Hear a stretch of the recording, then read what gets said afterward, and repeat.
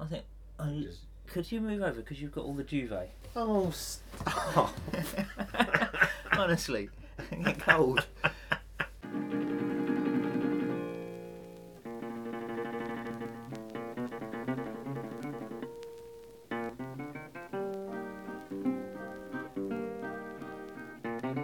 Can we just point out how inept you are?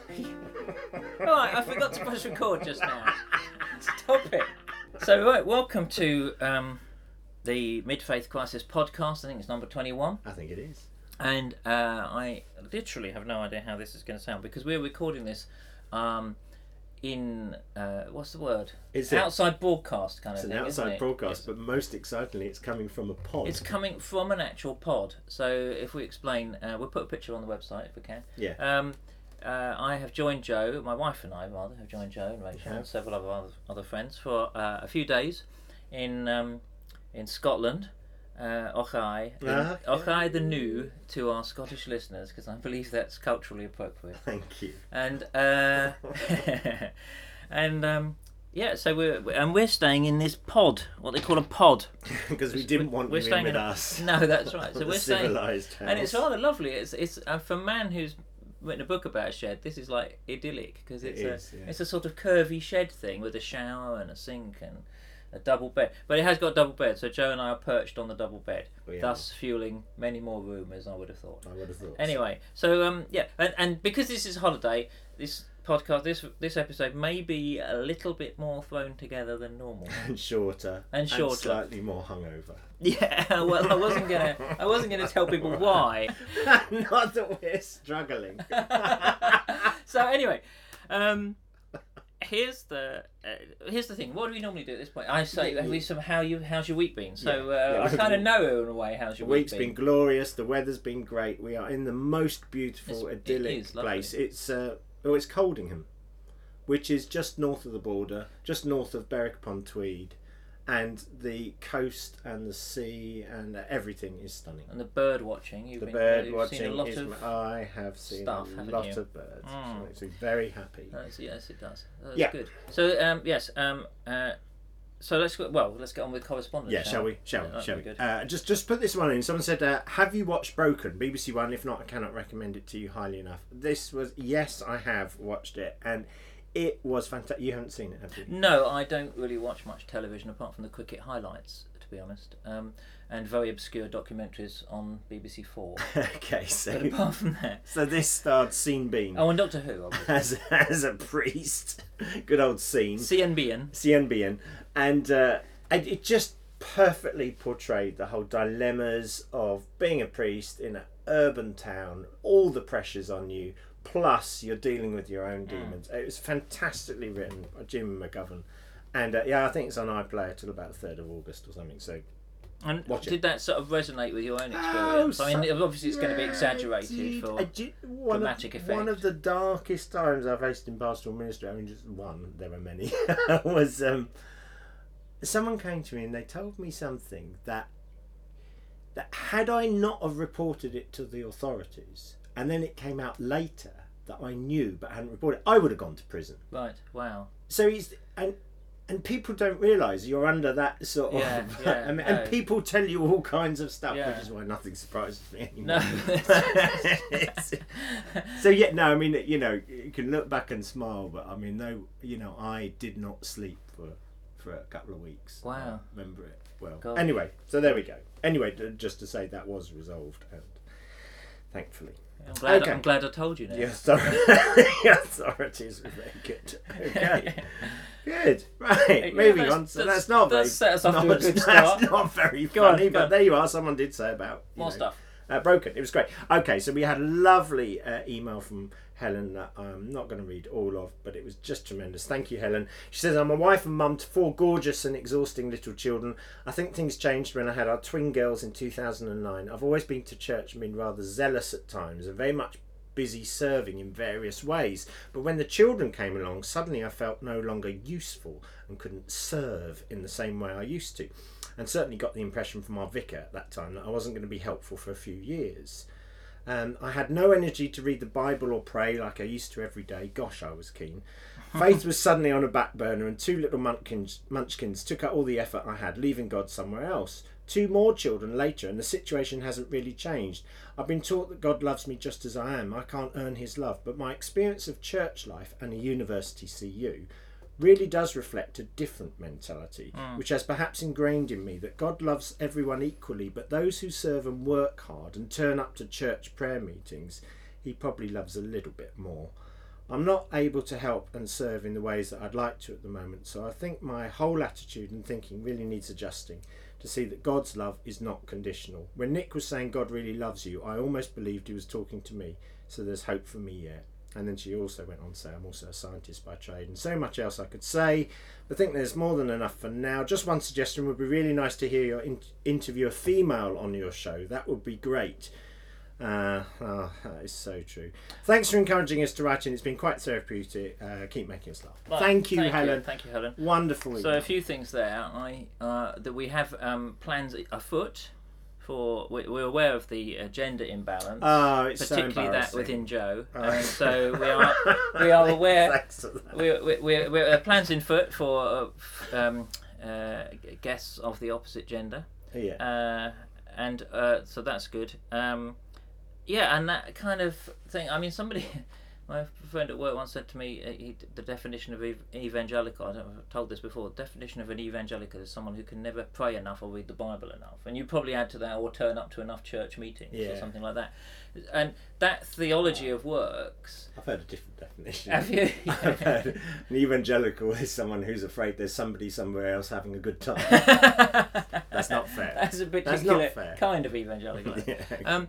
I think that theology of works is so ingrained in us, really, and it's helpful, I think, if we can just disassociate the two. So it is a good thing actually to serve. It's a good thing to go to the church if that's that nourishes you, and to be part of a community. But it doesn't make you.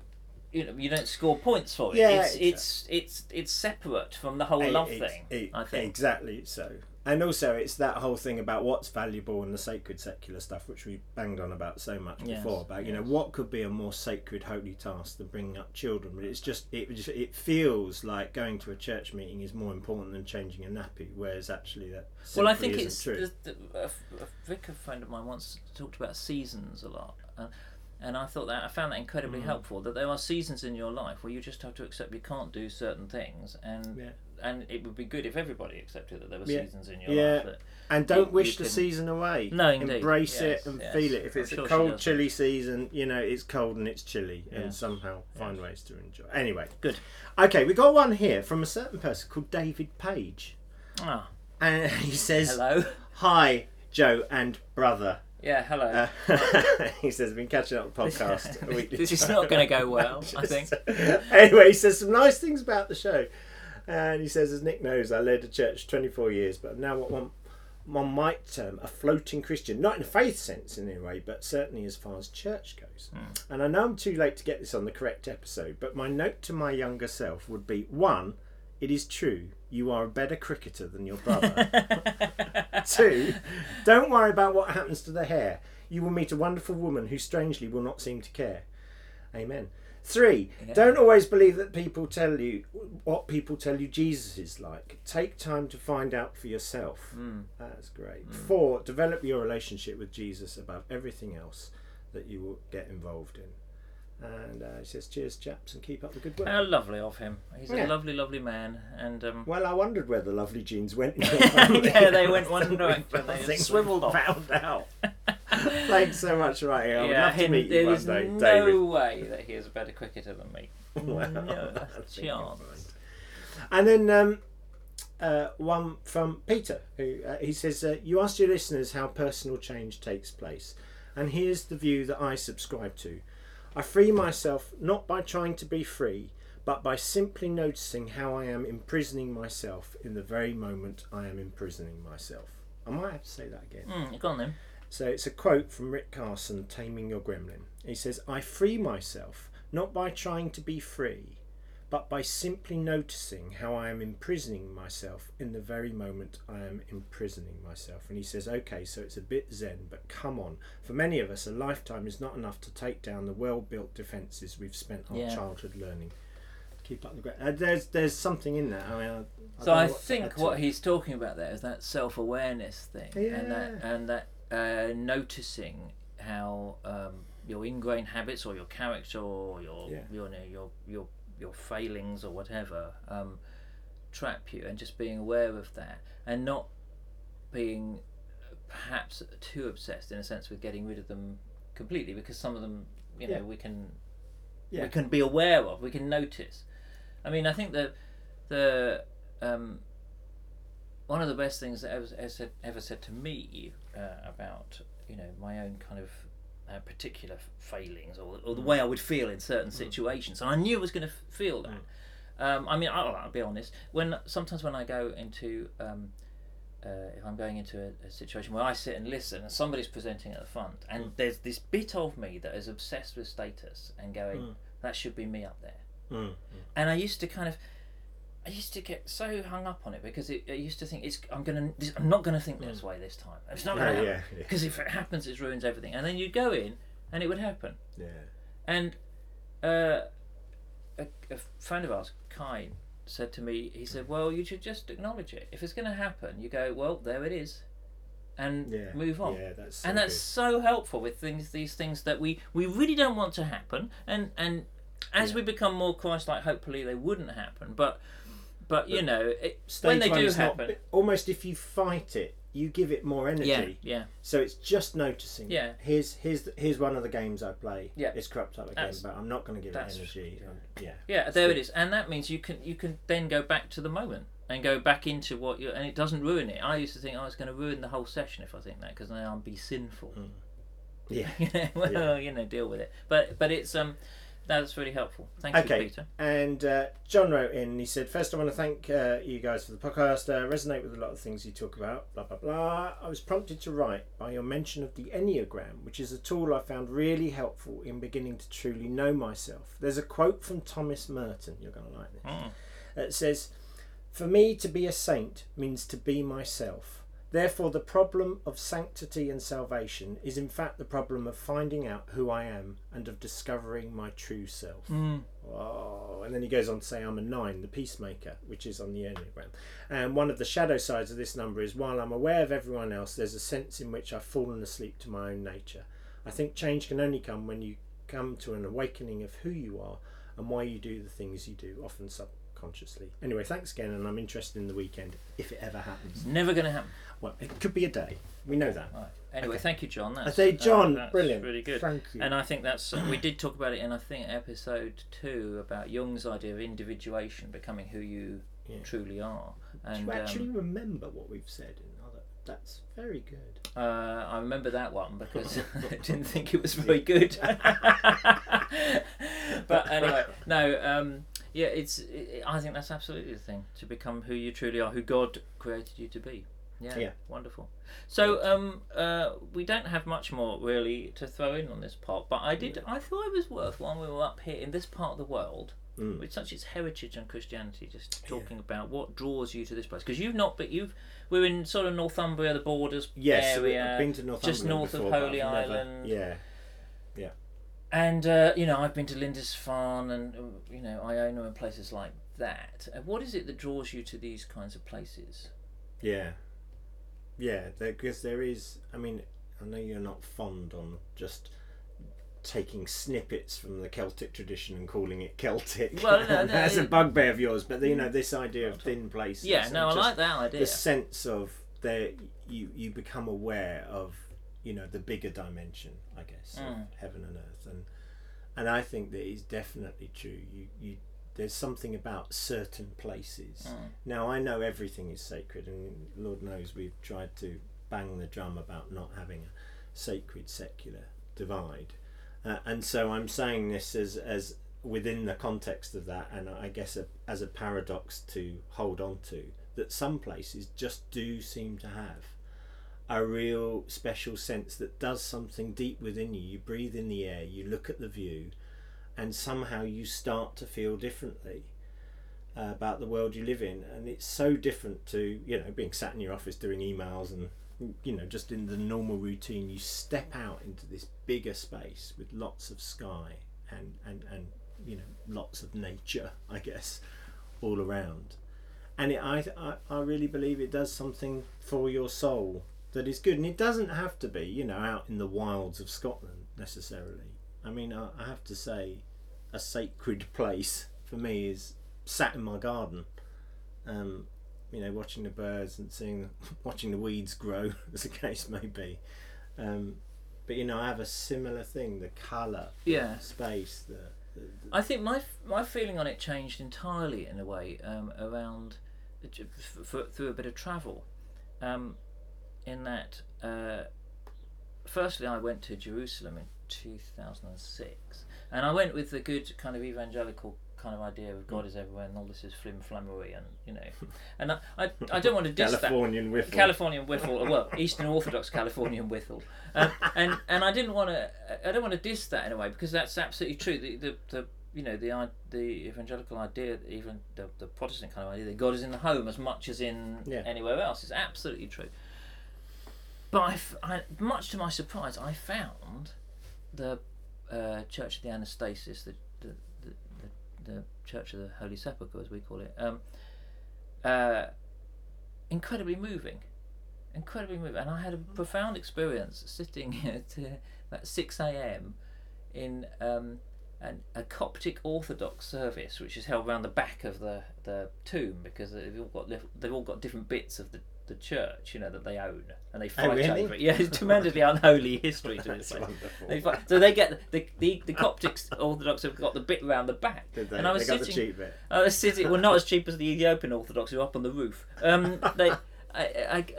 was sitting there now, and not really understanding a word apart from some occasional fragments of Greek, and but found it immensely moving, and I thought there is something about this place.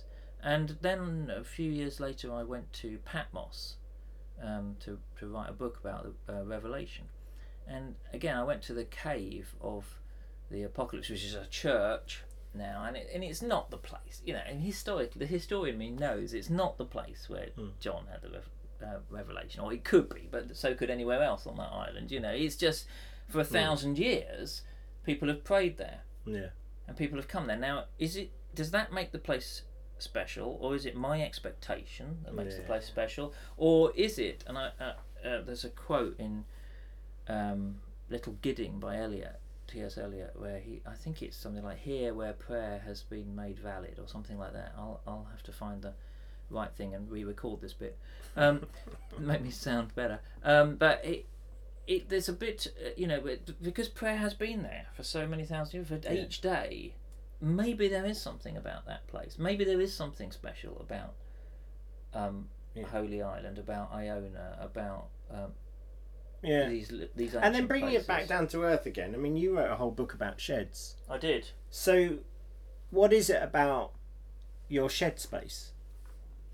I think it's the intentionality of it. That the shed became a place where I go and pray, and it is kind of like a small homemade chapel kind of thing. And it became.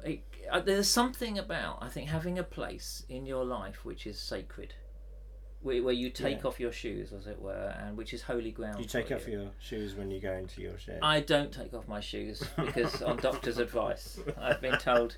Well, really, actually, on environmental health grounds, the council have said, please, no longer do that. You're killing the wildlife. No, but, metaphorically, where you go.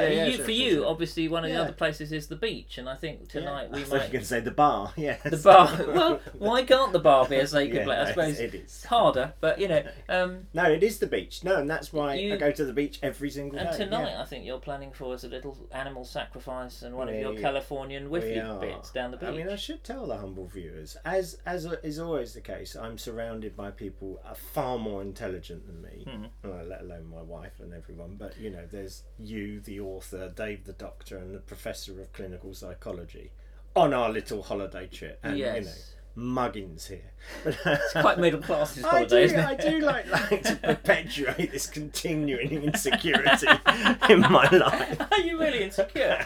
How can I make you insecure? No, not especially. Well, you're a very intelligent man. Anyway, aside from all that, yeah, I mean, you know, I think the thing we all have in common, though from vastly different traditions, is that we all, you know, loosely speaking, are trying to follow Jesus. No, not even loosely speaking, very intentionally speaking, are trying to follow Jesus. So, yeah, we'll do something on the beach involving stones and circles and sea, I'm thinking. How lovely.